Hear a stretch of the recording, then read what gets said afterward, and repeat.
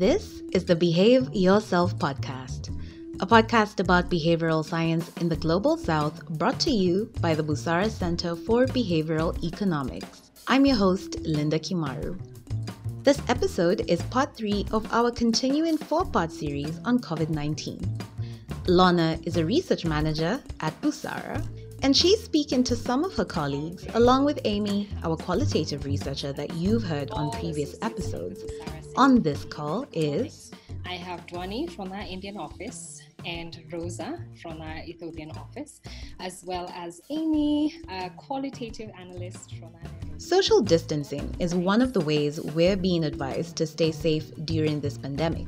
It is simply keeping a safe distance from people who are not in your household. So in today's episode, Lornah wants to know, what are some proposed alternatives to social distancing, short and long term? Welcome to episode 3 of Behave Yourself. What happens after COVID, if there is an after? So today we're talking about a practice and a word or so-called concept that has been with us for quite a while. As you know, we're in the middle of a global health pandemic, and quite frankly, the COVID-19 virus is not showing any signs of slowing down or stopping. The best hope we have is a vaccine that could take everything away and get us back to normal. But in the meantime, people around the world have been adopting best practices such as hand washing, covering your face and mouth when you sneeze and cough, and cleaning and disinfecting surfaces, as well as the practice of social distancing, quite literally keeping away from each other. But how is social distancing as a concept being adopted in the global South? I'd be interested to know, Dhwani, how are you coping with social distancing in India? How is it? How does it look like in India and in the Indian context? Yeah, so I think in India, social distancing is a little harder to implement because people who I know and people who I would say in my circle are sort of more equipped to do this. A lot of the things can be delivered to us, and a lot of what we need is not actually that far away. But I think when it comes to the more informal or like the daily wage labor, that sector, they're really struggling because a lot of their work involves them going somewhere and working for a little while, and that's how they get paid. And if everyone like that is asked to stay at home, there's actually no income. So I think it's really different across the different segments of our population. The higher up you get and the more protected you are. And if you're a migrant or a daily wage laborer, there's not very much happening, and you are just at home stuck with nothing to do and no income. And then the idea of social distancing has almost become like an economic problem for them and those families. So I think that's probably the biggest way that it's different and affected people. That's very true. I know we're facing the same situation in Kenya as well. What about in Ethiopia, Rosa? It's very similar to what Dhwani said. It's a question of, would you stay at home and do nothing and without any source of income and put your family's life at risk, or would you go and work? That's, I think, the trade-off for many of low-income people and people who depend on daily wages. What I would add to that, it might be a bit different than Kenya or India, is that we use a lot of banknotes for our transactions. So the banknotes are additional risk factors. So for example, I'm working from home. I try my best to stay at home and keep this precaution measures as much as possible. But still, whenever I want to buy something, I would use the banknotes and coins. And for a lot of the payments, for be it public service or shops, we have to go in person. So when you go in person, then there might be a queue. You stay there for a long time. That's an additional risk factor for people, and very difficult to keep the social distance. And yeah, I think in Ethiopia, it's both ways. The level of digitization is very low. So we do things like in person. We use the banknotes. In addition, you have this economic issue. Many people, for example, in Addis, depend on daily wage, so they cannot stay at home, and becomes a livelihood issue as well.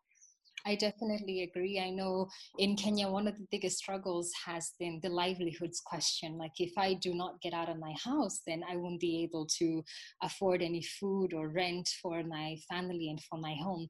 But where do we draw the line between, people meeting their daily needs and being at risk, right? So what are some alternatives that we can think of, or maybe what have you seen being implemented in your setting and in your context that can actually help people both get protected and keep safe while still being able to meet their daily needs? Yeah, I think that's just like the $1 million question right now, right? What can people do to keep things going, but also be safe? Before I get into that, I actually thought Rosa's point about banknotes was super interesting because in India, I've seen so many small stores start moving to mobile-based payments, and they actually just prefer it because right now I think like people are wary of money, so even if they receive money, someone might not take it from them. And so I think it's interesting because it's like almost a little bit of a push for digital finance if that's going to stick around. But coming back to your question, Lorna, I think there's different solutions for different groups of people. So I think with people who are in the daily wage or like in the informal sector who need to be at their place of work in order to work, I think people need to go back to work. And I think if they don't, it's just going to be like the next big economic problem, especially for India.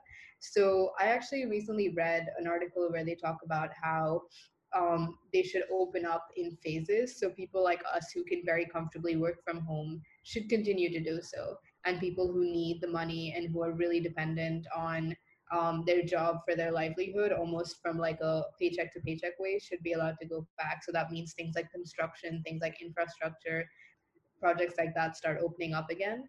And then I think another thing that could work more for like I don't want to say like white collar, but essentially like that group of people who work in offices is they could continue working from home on a rotational basis. So your office has a certain number of people and then you maintain social distancing within the office. And I think that's just like a really good incentive to also get down, the number of vehicles on the road, the pollution, the traffic, which are all really big problems in Delhi. So I kind of see it as a good solution. For you personally, what do you think other people expect you to do for social distancing? Probably not come into work, I think that might be one, especially because the Busara India office is in a co-working space. So that's just like that's as dangerous as it gets. So I think probably not go into work, not like do what I would call frivolous activities, but of course that varies from person to person. Like I wouldn't necessarily like need to go into a mall even if I had something to buy. I think there's alternatives. So I would say like seek the alternative that has the least amount of contact with another person. And then I think things that I've seen a lot of people that I know doing is like sort of have like lockdown parties and like go to each other's houses, which is also dangerous because you just don't know where people have been. So I think that's probably the expectation. And then of course, like whatever habits that we're supposed to practice in order to um, just be safe and keep those around us safe. Amy, what's happening in your context? Yeah, so social distancing rules have changed a lot. I felt before Memorial Day weekend that people were just starting to get tired of social distancing. I went to the beach with my mom and no one was wearing a mask, and I was getting so much anxiety. And even in my neighborhood walks, people don't wear masks, which is awkward for me. I actually approached 2 police officers who weren't wearing masks, and I asked them to please do their part and protect and serve their community in a different way. But I think now people recognize that racism is a public health problem. So it's a false dichotomy to ask people to socially distance and not show up for a protest, where like these protests have just as much as of an impact on people's health and like changing the lever of health outcomes for Black people and people of color. So now social distancing, like I went to a protest this weekend and it was impossible to social distance. Most people were wearing masks, but some weren't. So I feel like this week I'm going to have to get tested, but it felt more important. So it felt like this moral imperative that outweighed social distancing and felt like it was more productive to health outcomes than social distancing would be at that time, if that makes sense. Right. It actually does. I think what's happening nowadays is that, when this pandemic broke out, everybody was taking things so seriously, right? And everybody was all about, we have to wear masks, we have to keep out of offices, we have to social distance. That as time goes by, we have more and more of these serious issues that are coming up, both on a societal front and on a personal front, that people are just yearning to go back to the way they were living, right? So Rosa, how is it like in Ethiopia? Like, what are you doing to keep social distancing, and how is it for people in your community? It's really difficult to maintain social distancing for a longer period, as you said. And that's what we are observing at the moment. For example, people were very cautious and maintaining this social distance whenever they are in public areas at the beginning of the pandemic. But now, as it takes time, people get relaxed, and sometimes, like in some areas, you don't even feel like there is a pandemic, which is somehow worrisome. But I think it goes back to the livelihood issue, to ask people to stay at home for a longer period. And also, this is very, highly populated, and a lot of people depend on daily incomes, and with that income, their markets are mostly open markets. And in these open markets, you cannot maintain really like the line and the distance in the queue, so that makes it very difficult. But what people are currently doing in Addis, for example, is so for shops or any shopping malls or buildings and banks and some government offices as well, before you proceed to the gate, they force you to wash your hand and also use like sanitizers. They offer that, so people are forced to do so. That helps a bit. And recently, wearing masks in public is very obligatory. So that also helps a bit. But for me, my hope is that while maintaining these short-term oriented measures, to encourage people also to the digital solutions. So if payments could become more digitalized, then that could minimize at least the risk factors, because I'm staying at home, but I still worry because I have interactions with other people through banknotes and coins, for example. So there has been a major step in terms of this. So there is a new proclamation in Ethiopia relaxing the requirements for digital financial service providers, kind of encouraging them to expand and inviting new players to the market as well. So I'm hoping that we will use the current pressure and the pandemic as a trigger and change things for good. And also, it's good to know that we don't know how long this will last.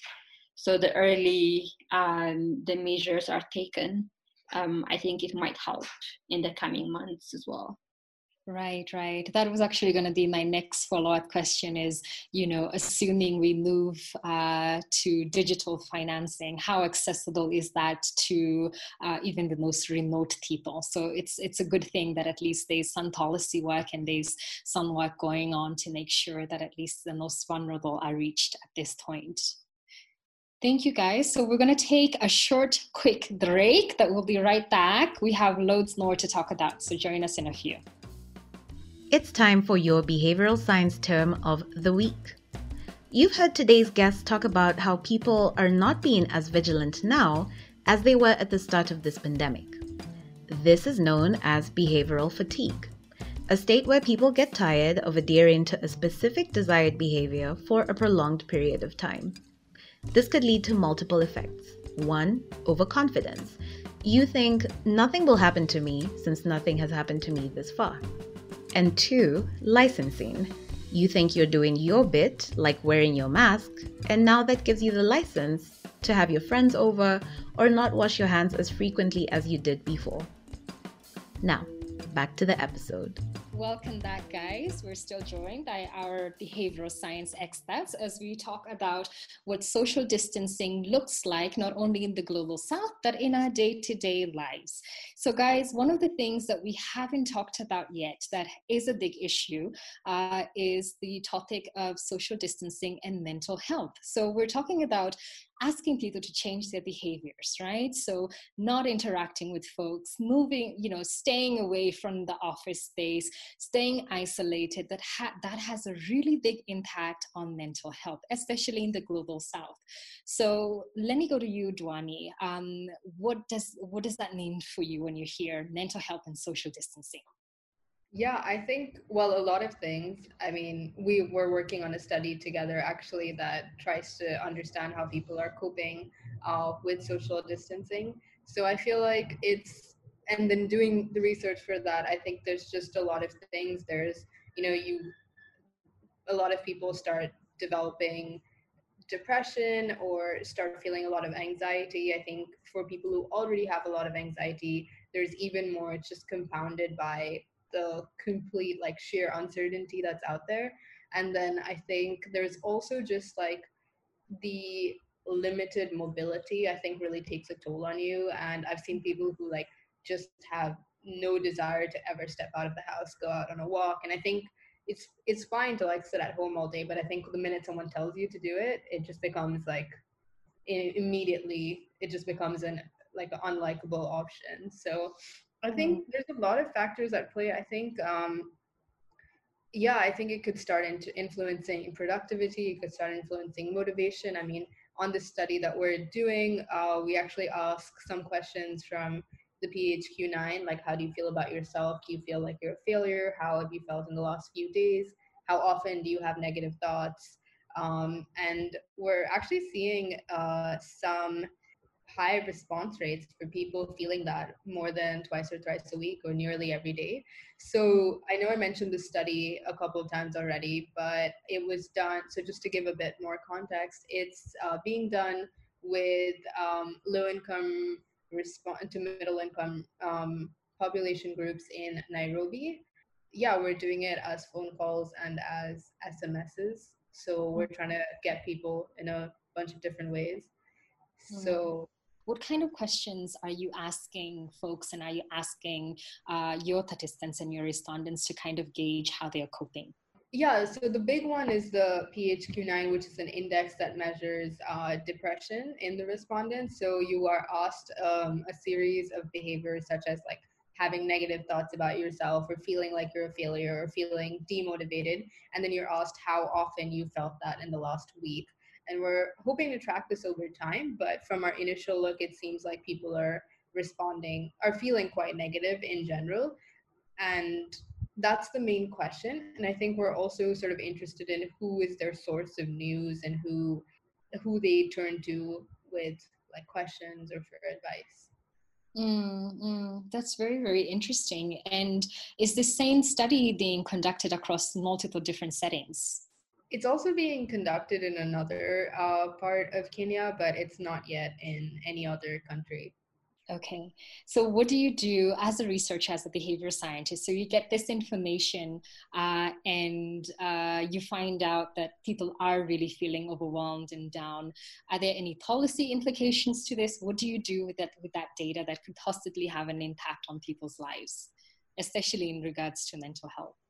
I would hope that we can find some way to sort of use behavioral science and come up with a way to make people feel more connected to their community, or to feed these insights to the policymakers that we know and work with, and sort of be like, hey, we're seeing this. I think this is an important consideration when you're thinking about how to revise this measure. Uh, I know that in India, there was a lot of, at the beginning of the lockdown, there was a lot of talk about sort of like the framing of the messaging was really interesting, because kind of like, we are in this together and this is something that we're going to do to like protect our community. And there were ways to like bring people's motivation up. And I think those were one off, but I think there's probably a way to inculcate that into the policy itself. So that's what I hope happens. But definitely, I think we will be thinking a lot about what to do with what we find. And I'm sure, Lorna, you can chip in on this as well, since you're also working on the study. I know that I'm tagging you for today. Thank you so much, Dhwani, for that. I think it's so great that I know the study is also taking place in a remote area, and they're doing it with different individuals from those that we're working with. That I'd be interested to hear also from Rosa, like, what are you doing to at least, in your day-to-day life? I know you've had to work from home. I know you've had to be maybe isolated from family and friends. How are you coping with that? And when it comes to mental health, what are you doing at least to keep yourself sane? That's a very good question, Lorna. And I think in addition to the economic issues that we talk about, this mental health issue is another important component and consequence of this pandemic. Mental health is not something that we talk about as a culture here. If you don't talk about it, the awareness level is also that low. So it makes it even like difficult at this time for people to handle it and to be conscious, and do whatever they have to do to stay healthy.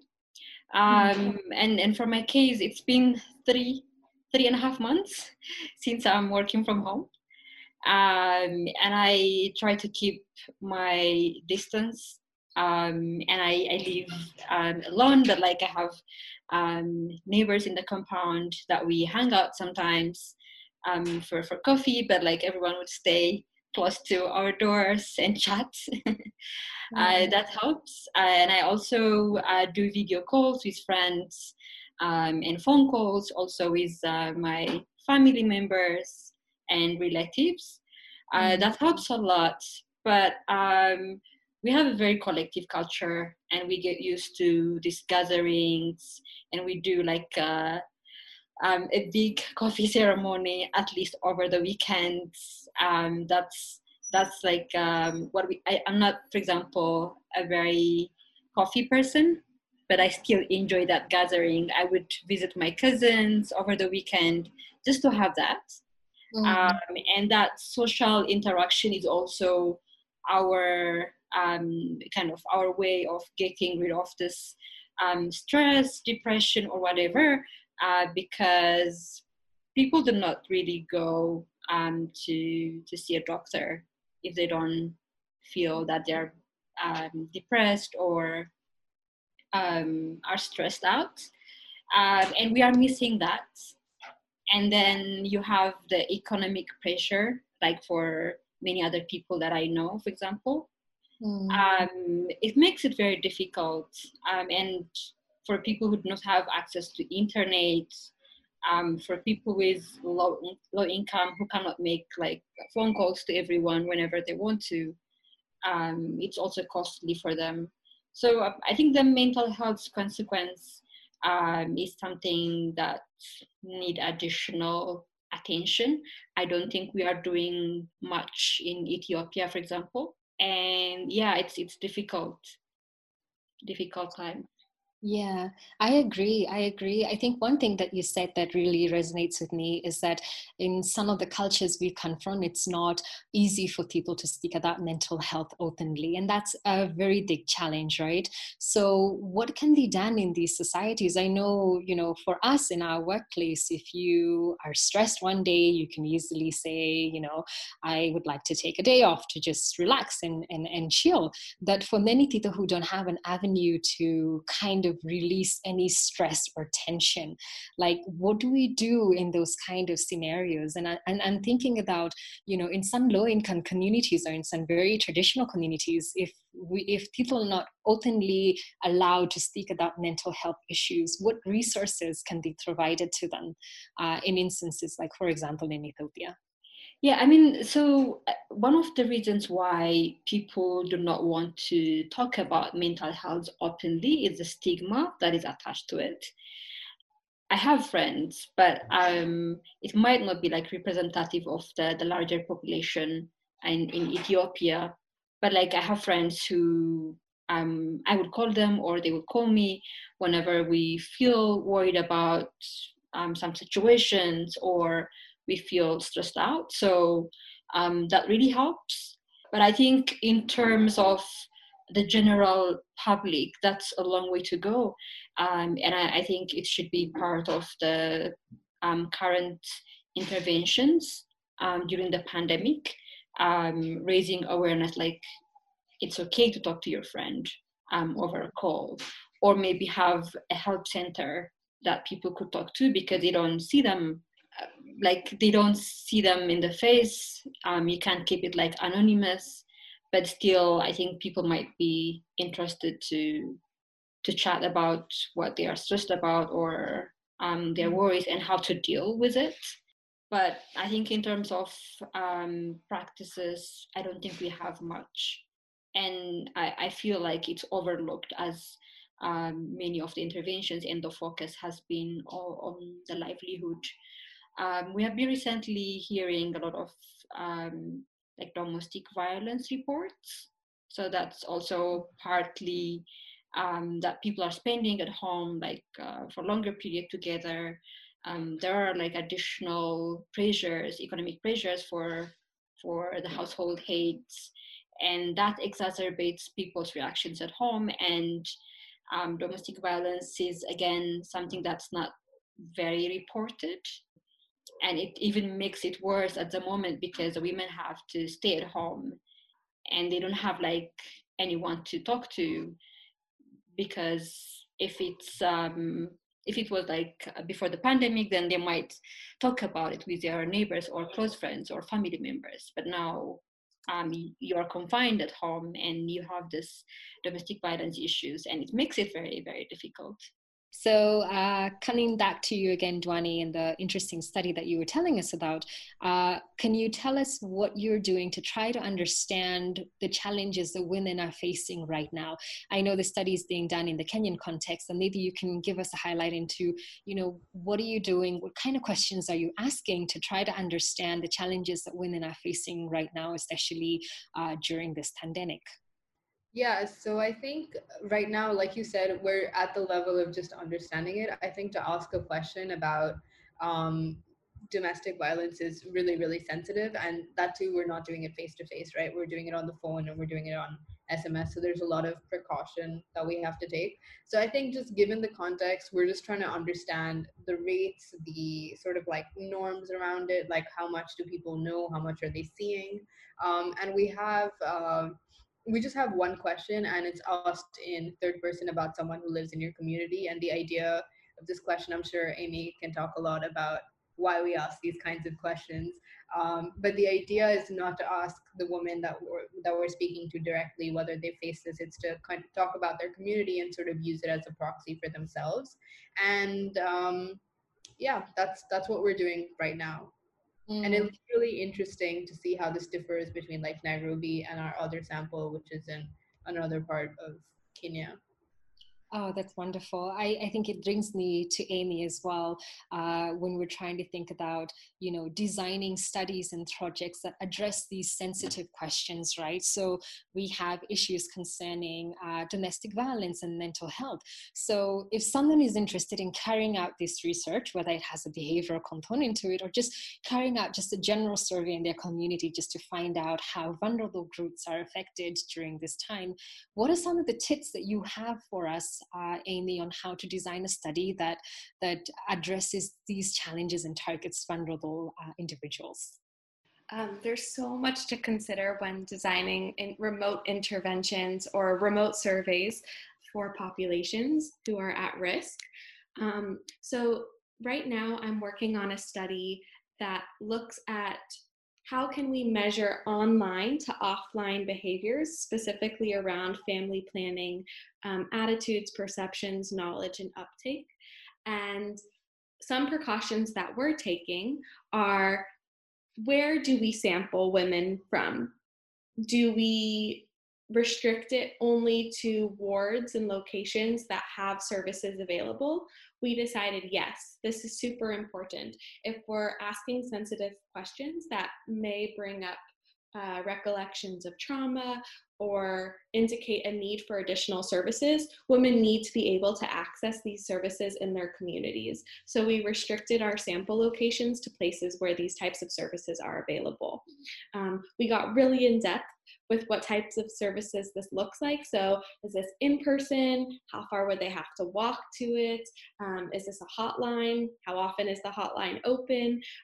So really to avail those to participants equally and to make sure you can be as thorough and detailed as possible.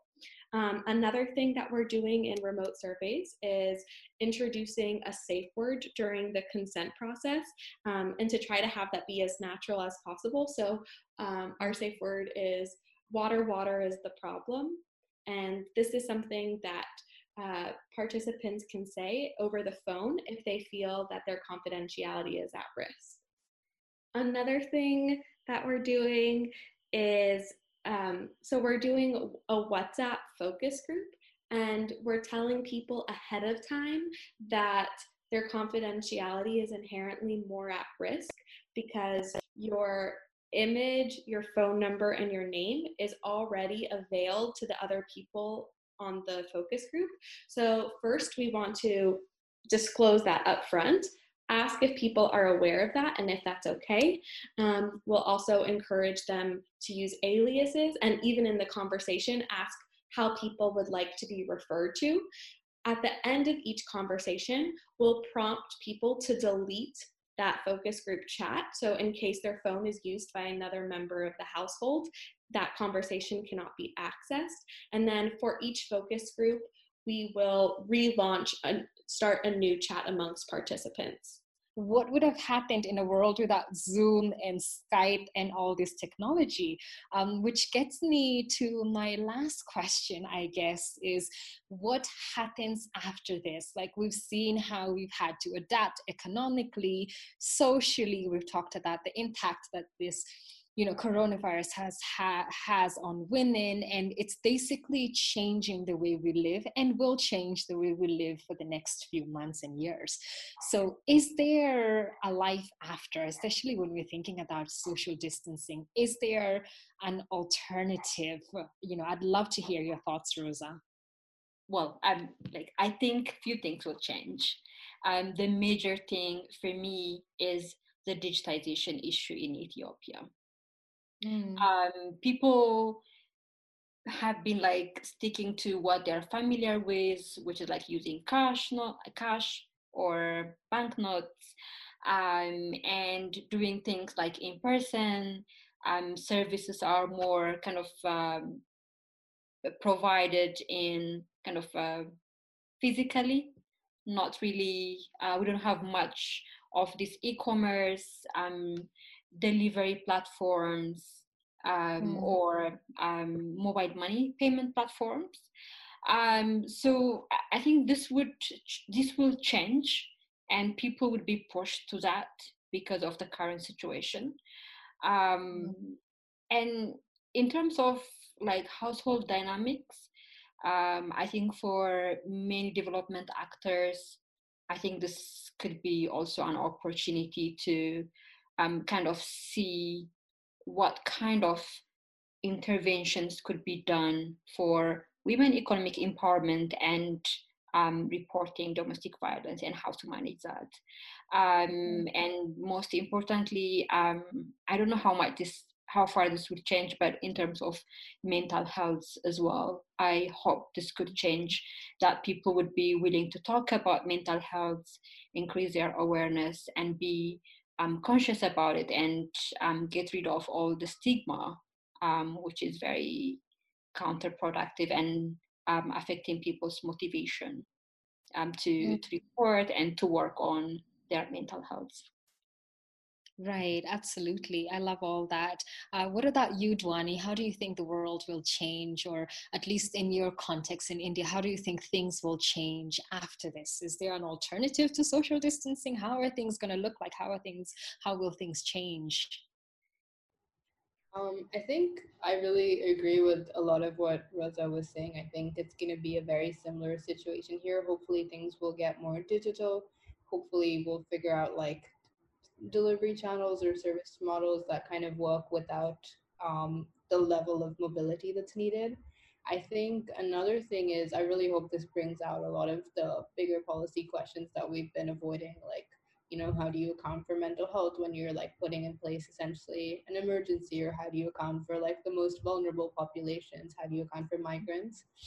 So yeah, I think a lot of what Rosa said really resonated with me. And there's just like one more thing I'd like to add in terms of not so much of what do I see happening, but what I really, really hope happens is I think during this time, we've all seen, especially in India, I don't know how it is in other parts of the world, we've seen blue skies in Delhi, which I've never seen in my life. And we've seen clear views of like mountains, and these beautiful, like, dream photos of places that just haven't looked like that in our lifetime. And I really hope that people, for one, don't get obsessed with trying to make up for the period that they've lost, and try to sort of go like crazy on the economic activity and just undo all of it, because whatever like environmental peace we've had has really been at the cost um, of people's livelihoods. But I think it's also shown us that there is this other world out there that we are like ruining in the way that we live our lives. And I hope that there's something that we can do in terms of like, from the smaller solutions to the bigger solutions, like, can people who can afford not to go to work, can we do remote working? Can we have like a policy for people in Delhi to not go into work if they don't need to, like, 4-day work week and work from home on the fifth day? But can we also do things like think about all the old energy plants that are in India and sort of like phase them out and start using renewable energy and things that we have access to, but we just don't prioritize because it's just not that important in the larger scheme of things, which is, of course not true, but that's just what it comes across as. So I feel like this period, while it's been really turbulent and has given us a lot of things to think about, it's also sort of shown us like a slower way of living that we've been forced into, and a way of living that could have a good impact on the world. And I feel like if we can find that balance between the economic progress that we need to make as developing countries and the environmental, like, sustainable way that we need to make that progress, I think that could be an incredible outcome of this whole thing. Right. I love that. Turning something as tragic as COVID to our own good. Amy, I'd love to get your thoughts as well as how you see your world changing after this pandemic. Something that I've just been thinking about and want to take with me is how something pretty invisible has had profound changes across all of us, and it's something that we're experiencing at the same time.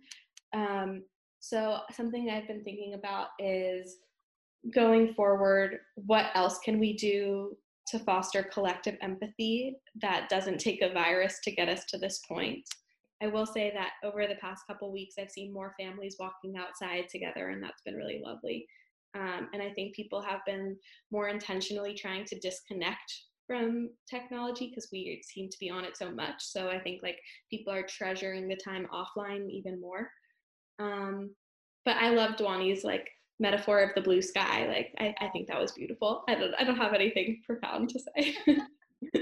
Absolutely. And I think I definitely agree. I think, out of this pandemic and out of this so-called tragedy that people that we're experiencing right now, I hope that, we do come out of this safe and sound, and also changed, especially on some of the topics that we talked about, economically, financially, in terms of promoting mental health and promoting also awareness and safety for vulnerable groups and individuals. And it touches upon each of our lives, and even the way we do our work. It's going to change how we do our research, as you guys had mentioned.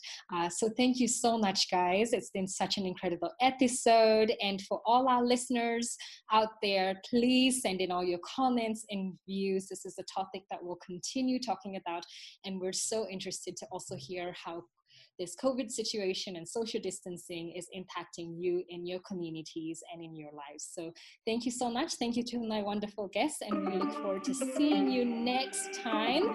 Remember, behave yourselves. Thank you, guys. Thanks, Lorna. Thanks, Dhwani and Rosa. That's it. And that's it for this episode. Many special thanks to our colleagues that joined us for this conversation. Next week, our final episode, concluding this 4-part series on COVID-19. Behave Yourself is a podcast produced by the Busara Center for Behavioral Economics. You can find us on Twitter. Our handle is @Busara Center, and you can read about the work that we do at the Busara blog on Medium. As always, remember, behave yourself.